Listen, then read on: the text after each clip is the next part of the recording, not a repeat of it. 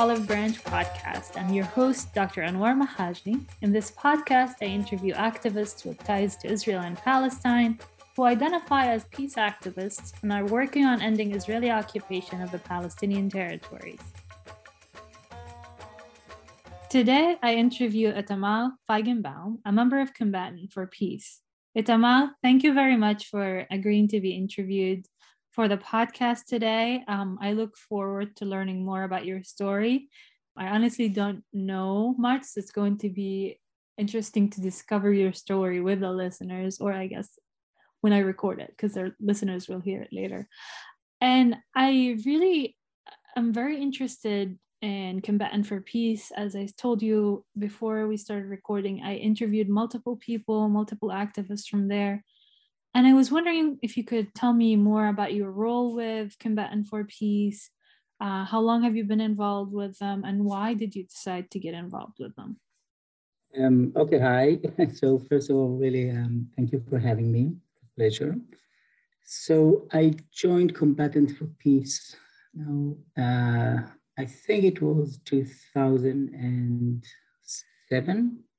I tell people that there's the short version why I joined, and then a bit longer version. So the short version was that at the time, actually, my partner, my wife, she organized a workshop that had to do with peace. So it was like a 2 days workshop in Israel.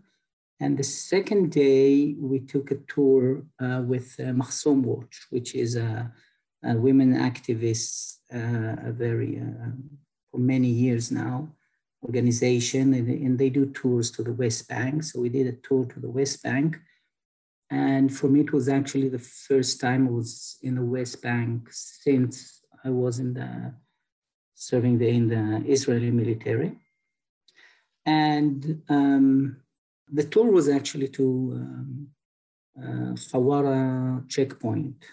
At that time, it was one of the biggest checkpoints within the West Bank, which actually everybody from all Palestinians from Nablus that wanted to move north had to go to this checkpoint. So, meaning it's a lot of concrete and long lines between tall fences and military. And well, the short version was that on the way back, I asked our guide, she was from this women's organization, Mahsoum Watch, if I can join and help.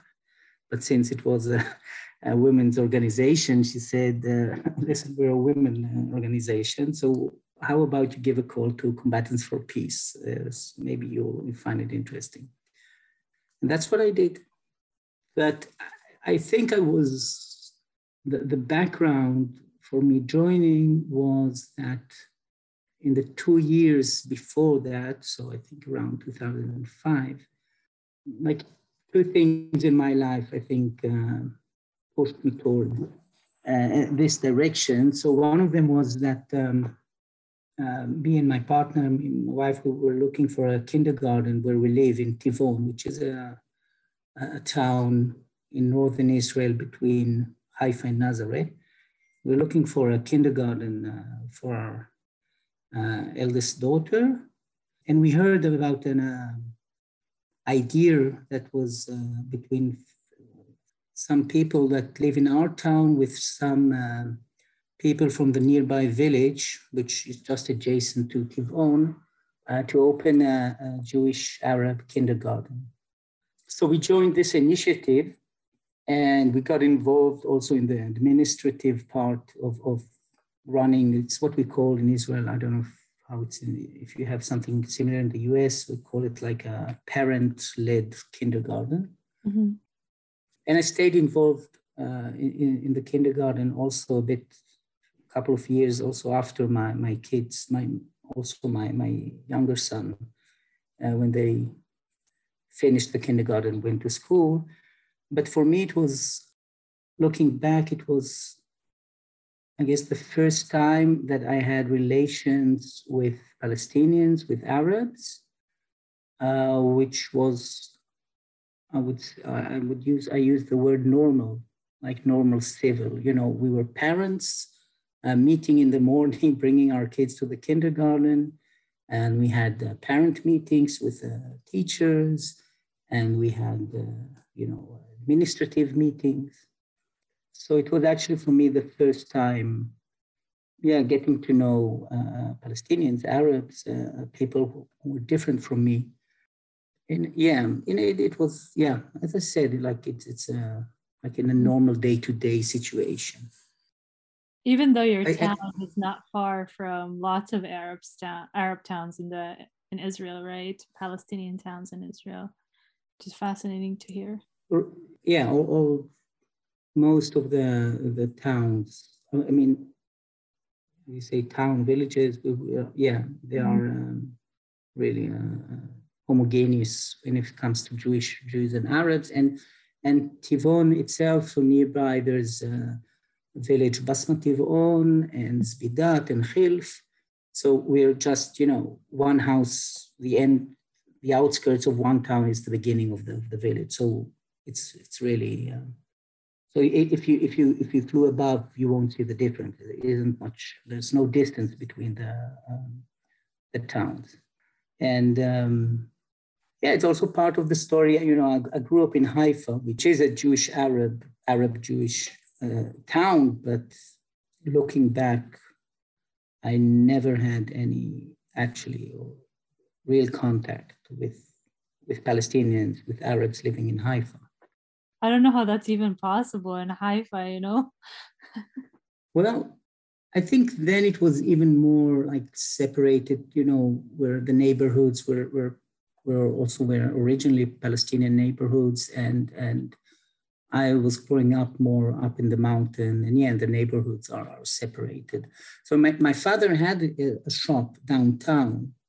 So it's not that I didn't meet Arabs, But for example, all my school years, 12 years of school years, there was never once some kind of an activity, meeting, trying to meet students from different schools, from Jews and Arab schools. Today, there are more programs like that, but okay, that's a different story to talk about it. But so, and at the same time, 2005, I joined a program in the Haifa University of Masters in Business Administration. And it was a special program, which was by definition a Jewish Arab program. So the idea was to build a group of students. We were third Jews, third Palestinians from Israel, and about a third of Palestinians from the West Bank. And in a way, it was also maybe for me that first time of, again, having connection, relations with Palestinians on as students. And it was for me very, it was changing. It's not like something very dramatic, but it's having this, meeting in a normal situation of a university and feeling, it's for me at least, it's the feeling. I think for Palestinians, it's there's no symmetry. I mean, for me as a Jew, I think I really needed the experience of feeling that we are, similar, we are whole humans, all these cliches, but which I kind of knew, in my head, but it's different when you really experience it. I think these two experiences also prepared me to that point when I found myself in the West Bank in this tour. I was telling myself I had this it was emotional for me, being there and saying, okay, I have to get involved. I have to do something. And so I guess that's what, prepared me for the decision. Was the school hand in hand, or was it called something else, the kindergarten? No, we, so also for our listeners, so there's a rather big NGO in Israeli terms, which is called Hand to Hand, and they started having joint Jewish Arab schools. At the beginning, we were in contact with them, so we wanted like to be affiliated. But the decision, there's this kind of thing in Tivon.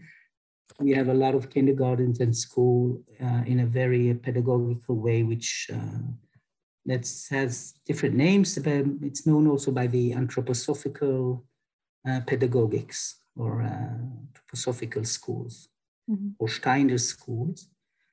So, and then at that time, it didn't fit with the way they were, conducting their kindergartens and schools. But, we were in contact. Yeah. So at the end, we formed like our own small NGO to run the kindergarten. So within that, kind of talking about engagement with Arab parents, Arab families in normal settings at university, a normal that's, I'm assuming, opposed to conflict setting. But just to clarify to our listeners that we're talking about Palestinians who are citizens of Israel, right? Not Palestinians from the West Bank on Gaza when we're talking about normal settings, right? Just to clarify that for everyone. Yeah, so the kindergarten, so we were Jewish and Arab families living nearby within Israel. We're all Israeli citizens, yes. Mm-hmm. So you talked about the trip you took with Mahsoum Watch, which I've heard a lot about, and I hopefully one day we'll interview some people who are active with it. And you talked about the trip you took that kind of made you want to take action. And I'm assuming during your service, you saw checkpoints, right? So how is seeing that, like touring the West Bank with an NGO versus being in the military, how is it different, and why, like, how did it help you see your experience differently in the West Bank? Well, of course, there's the age factor. Mm-hmm. So where when you're 19 and 20, you look at things differently. I think also when I was in the military, I would say that the narrative that I soaked, and as a young man joining the military or grew up also in high school, this narrative is I'm talking about an Israeli Jewish narrative about things are temporary. So it's right, we're occupying the West Bank, but we're just waiting, for be a peace process, there'll be peace, So I guess as a soldier, I was, in my head, like saying to myself that, it's okay, this is what's need to be done, and I'm not happy about it, but I'm now, in the military, you have to follow orders, and you try to be, to do the job as respectful as you can, or something like that. Mm-hmm. But I think the difference is also that I can talk about myself personally. I think what I was doing, I was distancing myself from Palestinians, serving in the West Bank in a way, so I was not trying to think, not thinking of them emotionally as human beings. Mm-hmm.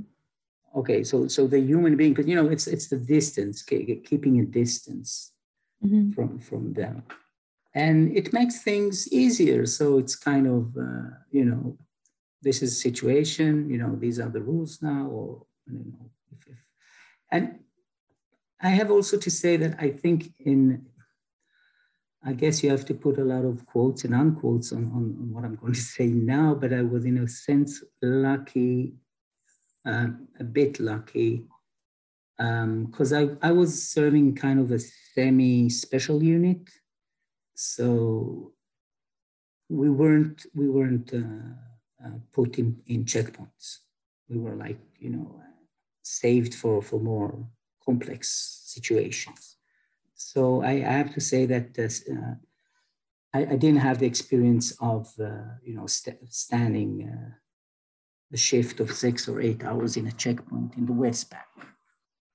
At that time, Israel was occupying the part of South Lebanon. So part of my service actually was in Lebanon. And in Lebanon, then, the settings are psychologically, for me as a soldier, were easier because I wasn't so much engaged with civilian population. I do remember first time as a young soldier, we were in Gaza, and we were a few soldiers, and we had to join someone to secure someone from the security forces who's going to take a Palestinian for interrogations. So, and I was a young soldier, first time in Gaza, and it was night. I remember we were driving to someone's house in the city, and this guy from the Secret Service or security forces, went out from the Jeep and the vehicle and knocked on the door, and after a few seconds came out with a Palestinian, and Palestinians sat in the back of the Jeep with us. And I remember it because it was for me such a big contrast, the tension for me as a young soldier. For me, I was now in a very hostile environment, night, and you're in Gaza, and you're told that we're taking someone for interrogation. So I assume that he's dangerous. And then he just sits on the floor of the Jeep, not handcuffed even. I remember this as a first memory. Actually, I kind of forgot about it, and then I remember this situation that was actually the first time. I was actually a couple. It was a funny story that I was 2 times in Gaza doing my military service, and in meetings we do in Combatants for Peace. We do it like here. We tell our personal stories. And I think maybe in the first couple of years, I was in meetings telling my personal story. I didn't remember that I was ever in Gaza. And it was in a meeting, suddenly it like hit me. And I remember, wow, memories started to come back. And it was also funny for me because it wasn't that it was something very, very tragic, but somehow I was blocking these memories. So you were asking the difference, being in the West Bank years later as an adult. So I think, yes, the difference is that later I'm a parent, I have children, I'm older. And so I think being in the West Bank, I couldn't but not see the situation, not trying to see the situation through the eyes of the Palestinians. I was seeing in the checkpoint. Yeah. Mm-hmm. So I would say maybe this is the biggest difference. And you said that the way you got involved with or attended the event organized by Makhsoom Watch was because your wife hosted something and you joined. So I was curious as to why, first of all, I mean, I guess this is not an interview about your wife, but like the partner that you decide to spend your life with kind of says a lot about you as well. But when did this political consciousness and kind of leaning toward supporting these issues, or the curiosity about exploring these issues from a different perspective emerge? Like you said, during your military service, you were kind of brainwashed. You fed one narrative, and then the context, the separation that happens between Arabs and Jews in Israel, as well as othering the Palestinians in the West Bank and Gaza, kind of made it easier to distance yourself, right? But when did you start kind of getting closer, attempting to get closer? Because it seems like you started the thinking process before going on that trip to the West Bank with Makhsoom Watch. I would say the combination. I mean, I do remember myself also as a teenager in high school. I was very much with all my friends, we were, very much involved in the Scouts, in the youth movement. So there were political, I was aware of, about the occupation, about the West Bank, about the conflict. And I think when I finished my service in the army, it felt, like I have a lot of open, it didn't feel like a closure I think, at least for me, looking back, I think it was something very intensive in my service. And then it's suddenly from one day to another, it halted. So I guess it also gives kind of an effect that, I left something unfinished. And we're talking also about the time, so 2005, we're talking about the end of the Second Intifada. Mm-hmm. And the Second Intifada was looking, I think me myself, I haven't really processed. I lived through it, I went to work and got back. We were a young couple. I was starting my job after graduating university and so, and I don't think I really processed, this era. And of course, I was from the Israeli side. I'm not, even trying to start comparing it to what went through for Palestinians in the West Bank and in Gaza. But yeah, these were very intense years. In Haifa, I remember 3, suicide bombers. We had 2 in the restaurants, and there was the bus, the line 37 in Haifa exploding, which was airline was like a few hundred meters from where I lived. So I remember the day it exploded. My daughter was in the kindergarten, and I knew she was safe and everything, but I left work and went up to take her from the kindergarten, and I remember, passing by, seeing the bus, after the explosion, and a daughter of a family friend was killed there, and another suicide bombing in Haifa. Sister of someone we knew from school died there. The whole family was there when she died. And that's just what was close, where I lived in Haifa.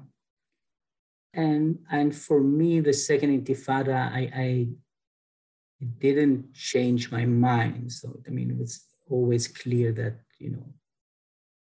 we need to find a peaceful solutions. Mm-hmm. And 2000, that was actually the beginning. So there was also the big demonstrations. A lot of Palestinians within Israel did the Palestinian in it was 2000, if I'm not mistaken, and the police shootings. I think 13 civilians were killed by police. So I was saying, so the years 2005, 6, 7, these years, we were just, after very intense years, and I somehow did not develop anger against Palestinians from these years, although, I had friends or colleagues at work that it changed a lot. For me, I think it's a question of, hopelessness or despair. Mm-hmm. So if you lose hope, mm-hmm. then I guess you need to kind of rationalize it. So you develop the hate and anger towards the other party. But I think really a lot of people in Israel, again, I can only talk about the Jewish society, lost hope or got hopeless, felt hopelessness, how do you say it, during these years. And I think that it still affects us till today. I think a lot of what's happening in Israel from, in the politics in Israel, I think there's still, these are effects of these years. I'm curious, I know that you're an activist with Combatant for Peace, but you have a full-time job, right? That is not just working. Yes, I'm a high school teacher. What do you teach? Physics. Physics. At least that's a topic that's far away from politics, right? Yes. I do. So, what kind of projects are you involved in with Combatant for Peace? Because you talked about hope, you talked about kind of not giving up. And why did you choose to get involved in these projects? A couple of years ago, we were kind of playing the idea of, so combat, I just say a general word that Combatants for Peace, in the basis, we try to work in local groups of activists, of Israeli and Palestinians.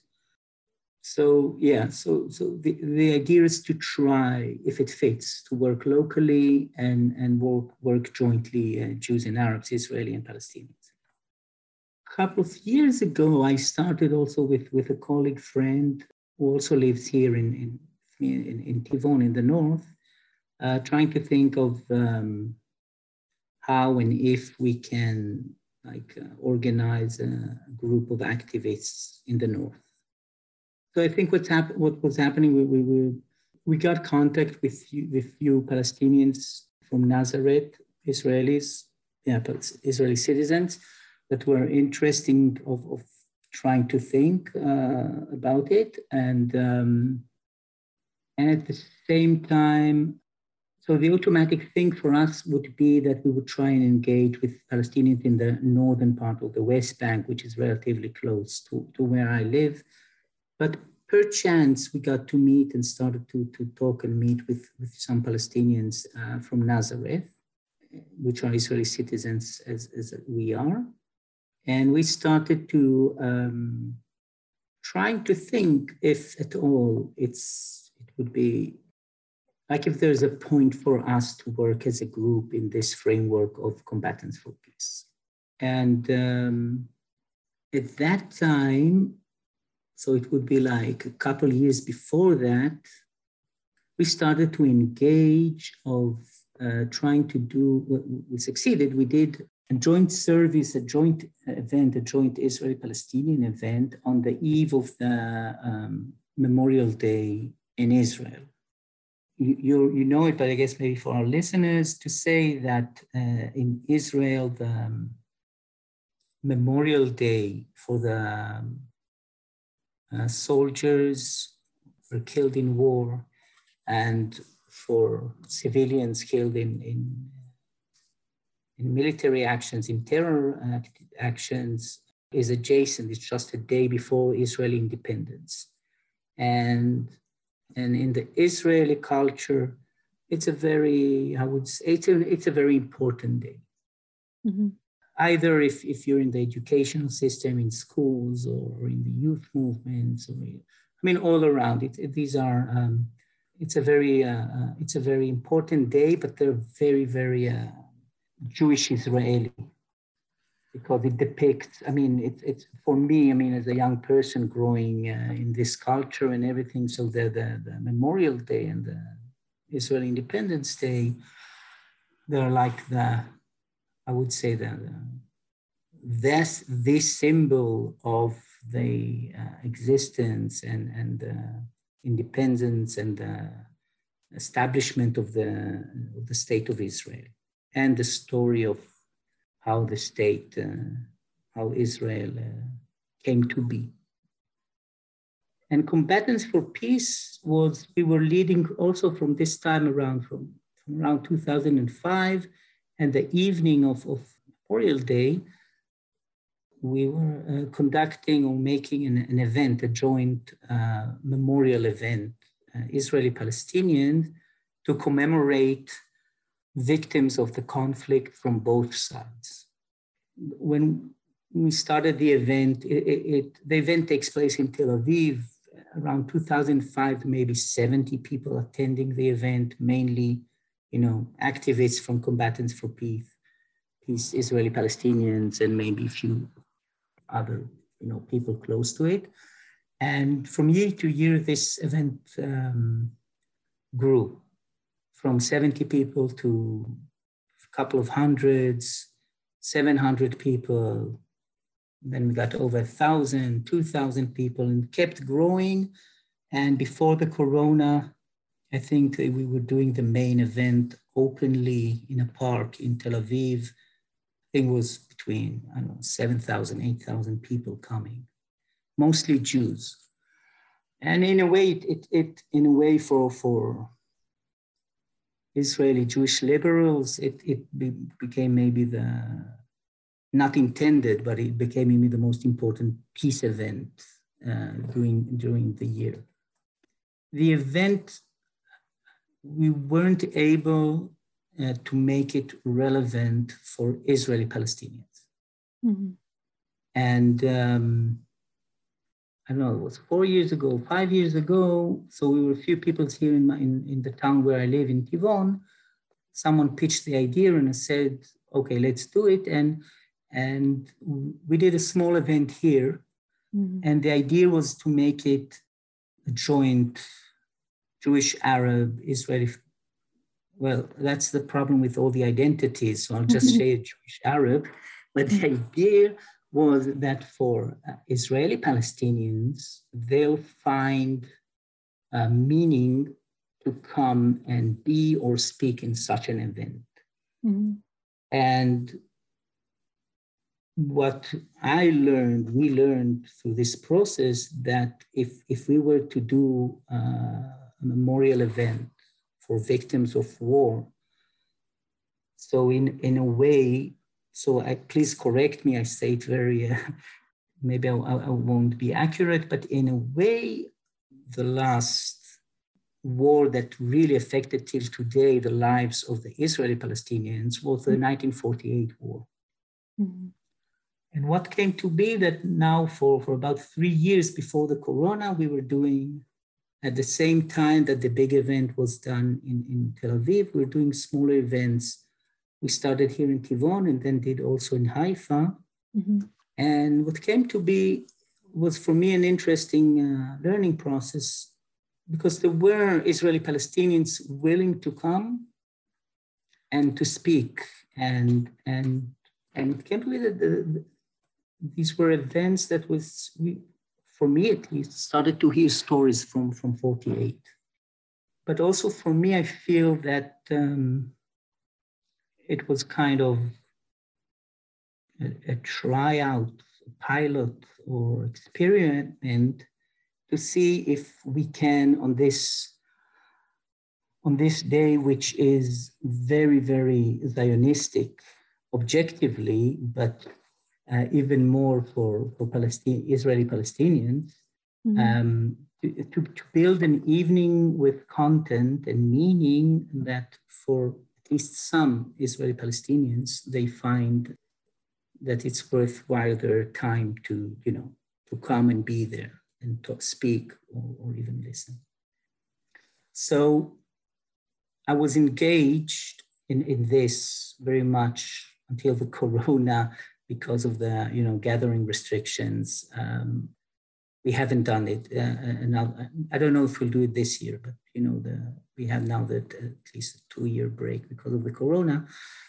But I was telling about meeting with these friends in Nazareth, and for them it was too much. And they said, no, we're not doing anything on the Memorial Day. Forget about it. I mean, this is we're not getting even, we're not even going to get a mile close to this Zionistic for them, which I understand and agree for such a symbol, such a big symbol of Zionism. Mm-hmm. But we continue to meet, and one of these friends, he's from a family which is actually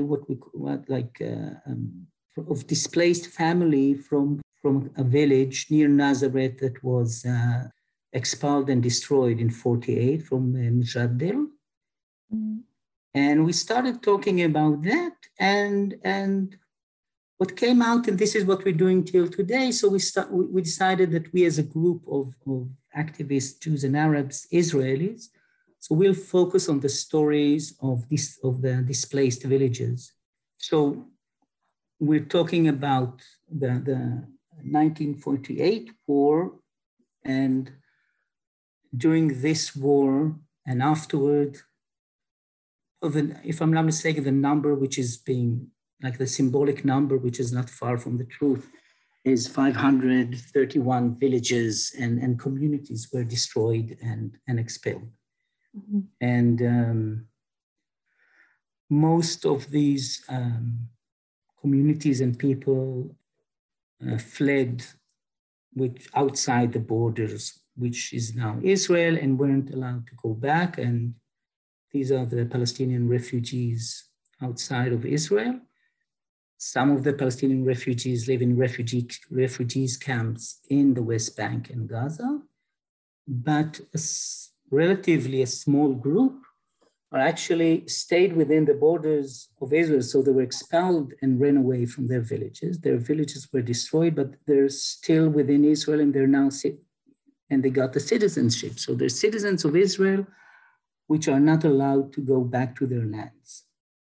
So this is the story that we started as a group of activists to tell, and we do it by doing open public tours. We're inviting people to join, and we try to visit, to go to the place, to the land where the village was, and invite someone from the community. Either it's someone that lived, through the time of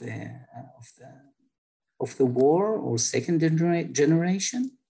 So this is the project that we kind of got ourselves involved in. So we decided to call the project 531.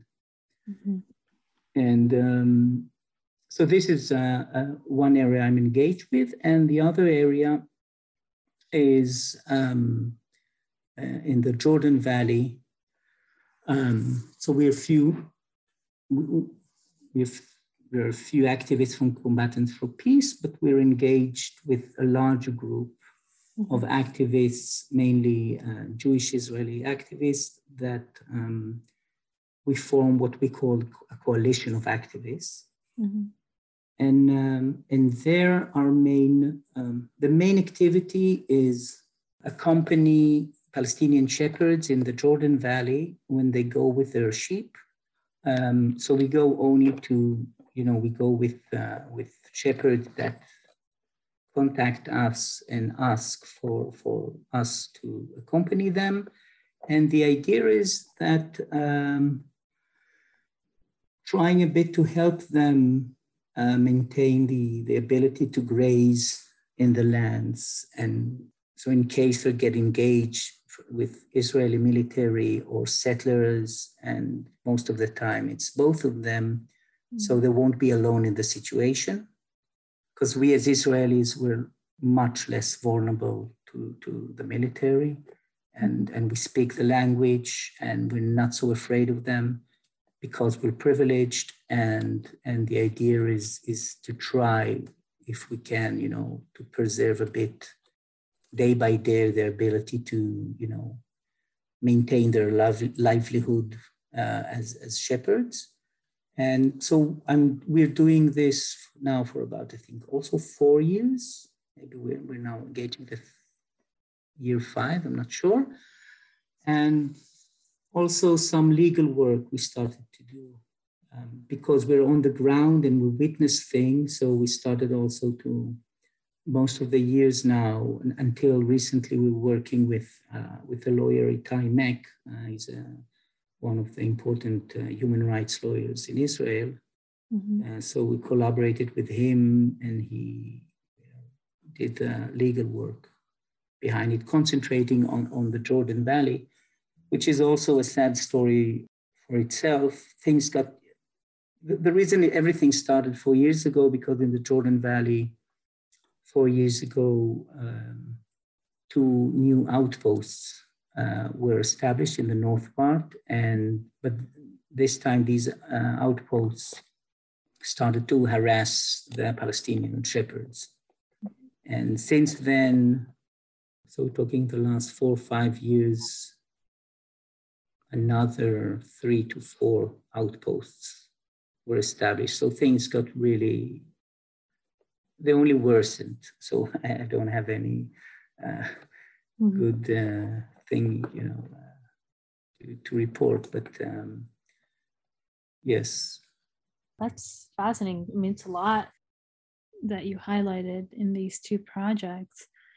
I wonder how, since you're active and you've been kind of working on figure out the best way to contribute or get us to a place where there is a peaceful resolution, right?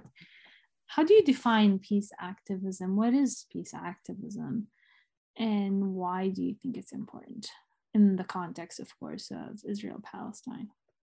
It's it's a good question, and I'm not sure I have an answer. I have to say that I'm kind of, the terms and words, I don't know, it's not like it didn't lose their meaning, but I think in the last 2-3 years, words started to change meaning for me.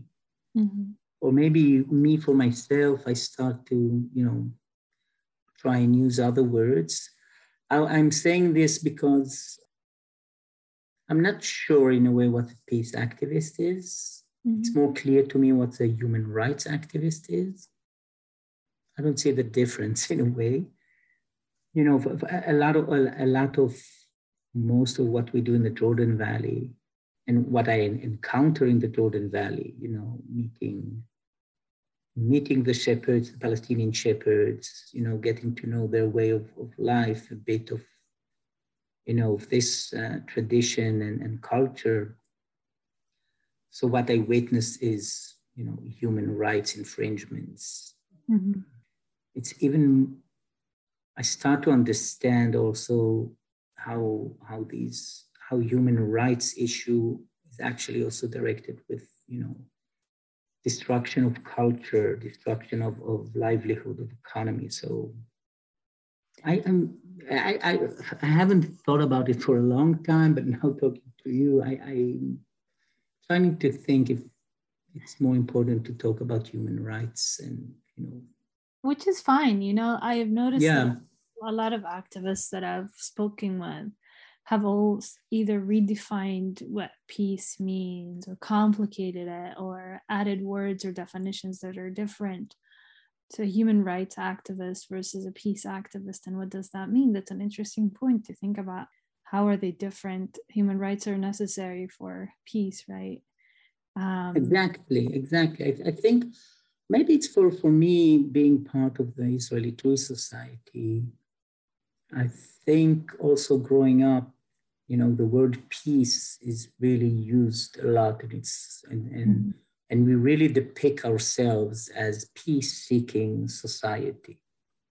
But as you say, I mean, if you don't have the human rights, I mean, there won't be peace. So yeah, I think it's a basis. And that's what I think a lot of activists do, is move it beyond, the absence of violence or pacifying one side to more a situation that is just. And again, human rights, peace, and justice are all tied together. I think also for me, I started as, for me, I was joining a peace movement, and I was joining, I'm still, the motivation is to build peace. But the thing is, as time passes, I learn, I say it a lot, and it's really true. I mean, it's a cliche, but it's really so. I mean, there isn't a time that I don't visit the West Bank and I don't learn something new. Mm-hmm. So I guess I want us to, I have a couple more questions that kind of are tied together. One of them, what are the challenges that you faced or are facing because of your activism, because of your political position? I mean, you're a teacher, I'm sure you have an extended family. What do you think of your views? Have your views or activism interfered with anything in your life? And then how did you deal with these challenges? And what kind of advice do you have for people who are thinking about being active but are worried about facing similar challenges, to encourage them to continue on their path? The truth said, I think I'm more afraid of consequences that really are. And personally, yeah, I'm really not, I think other activists have much bigger challenge. So I'm guess I'm lucky. I think also my extended family respect, and also friends respect what I do, even though, I mean, they don't agree with me. And being a teacher, a high school teacher, I think I was careful. I'm maybe too careful, trying to for people, students not to know. So generally, no. I mean, in school, I'm not justifying it, but maybe it's also for my peace of mind. So I kind of try to do a separation. I don't tell in school about my activism, and in the political environment we have today in Israel. I mean, it's enough that being identified as a lefty. That's enough to have conversations. You don't really have to know the details. I was I don't know if you remember or you heard about it, but a few years ago in the town where I live, a teacher he got almost fired, and then later that year he was fired for another thing. But there was like a month national media around the story of this teacher, and the whole thing started because he said in class something that could have been, I mean, it was perceived as if he's criticizing the Israeli military as not being moral. Mm-hmm. Although this is not what he said, but this is like what. Anyway, one of his students, she wrote a complaint letter to the Minister of Education. Oh, wow. And yeah, I mean, for me, it's kind of a farce, about the whole system. But what really happened that, and then they rolled it down, and it came to the director of the school, and then they called him for an interview before termination. And the thing was that this interview before termination was recorded by consent by everybody. So there is a recording of what went there. Mm-hmm. And it was at least two theater plays were made out of this. But it had a chilling. I was in the school, so it happened in a school that I was teaching in. So it had a chilling effect, although, maybe I wouldn't admit it in the previous years, but it had a chilling effect, I guess, also on me, but nationally. Mm-hmm. But I have to say that, in the last couple of years, I mean, here and there, I mean, I get engaged with students, high school students, my students, and we get to talk about politics, or they ask me, mostly it starts because they start to ask me questions, and I think it's like they really didn't have a chance to talk with someone with ideas on the left. Mm-hmm. So for them, it's interesting, and I respect it, and it's interesting for me to hear their thoughts. So we don't argue. It's very good conversations, and mainly I ask questions. I don't find myself even in the need of telling what I think. It's more at the end, mainly I ask them questions, or maybe I suggest information that they might check. I think for me, I feel that for the young people, I decided it's more important for me, maybe as a teacher, that they take responsibility on their political opinions. Mm-hmm. and take responsibility for me, meaning back it with information, with reasoning, not mm-hmm. just quote the propaganda of other politicians. But I also learn a lot from these conversations. For example, that I think my students, the generations today who graduate high school, it's like we live in different geographies. Mm-hmm. So for me, growing up and still, the what we call the Green Line, which is the 48 border that separates between the West Bank, the occupied West Bank, and the state of Israel. So for me, it's really real. I know where it, where it is, but again, I have a really small sample of students I was talking with, but this is something that occurred again and again, that they don't see the green line, what we say. So, they don't see the border. It's like they have totally different geography in their heads, and it's because of the politics in Israel, at least, in the Jewish schools and the way they're taught. So then you get interesting. So, if I was used to these interesting, these, these one state, two states discussions. Mm-hmm. So with students, it takes a different turn because for them, it's one state, actually. Mm-hmm. And a lot of times I find it that, and that, with the young people, actually you can talk about things like human rights, because although on paper they have right-wing opinions, but when it comes to human rights, I find them a lot of time much more open, for the ideas of equality, because they're told a story which, and we're in the Israeli Jewish society, we were growing up telling this story about, the Palestinians, they don't want peace, and the Palestinians want the whole land and throw us to the sea, and, they hate us and all these things. Mm-hmm.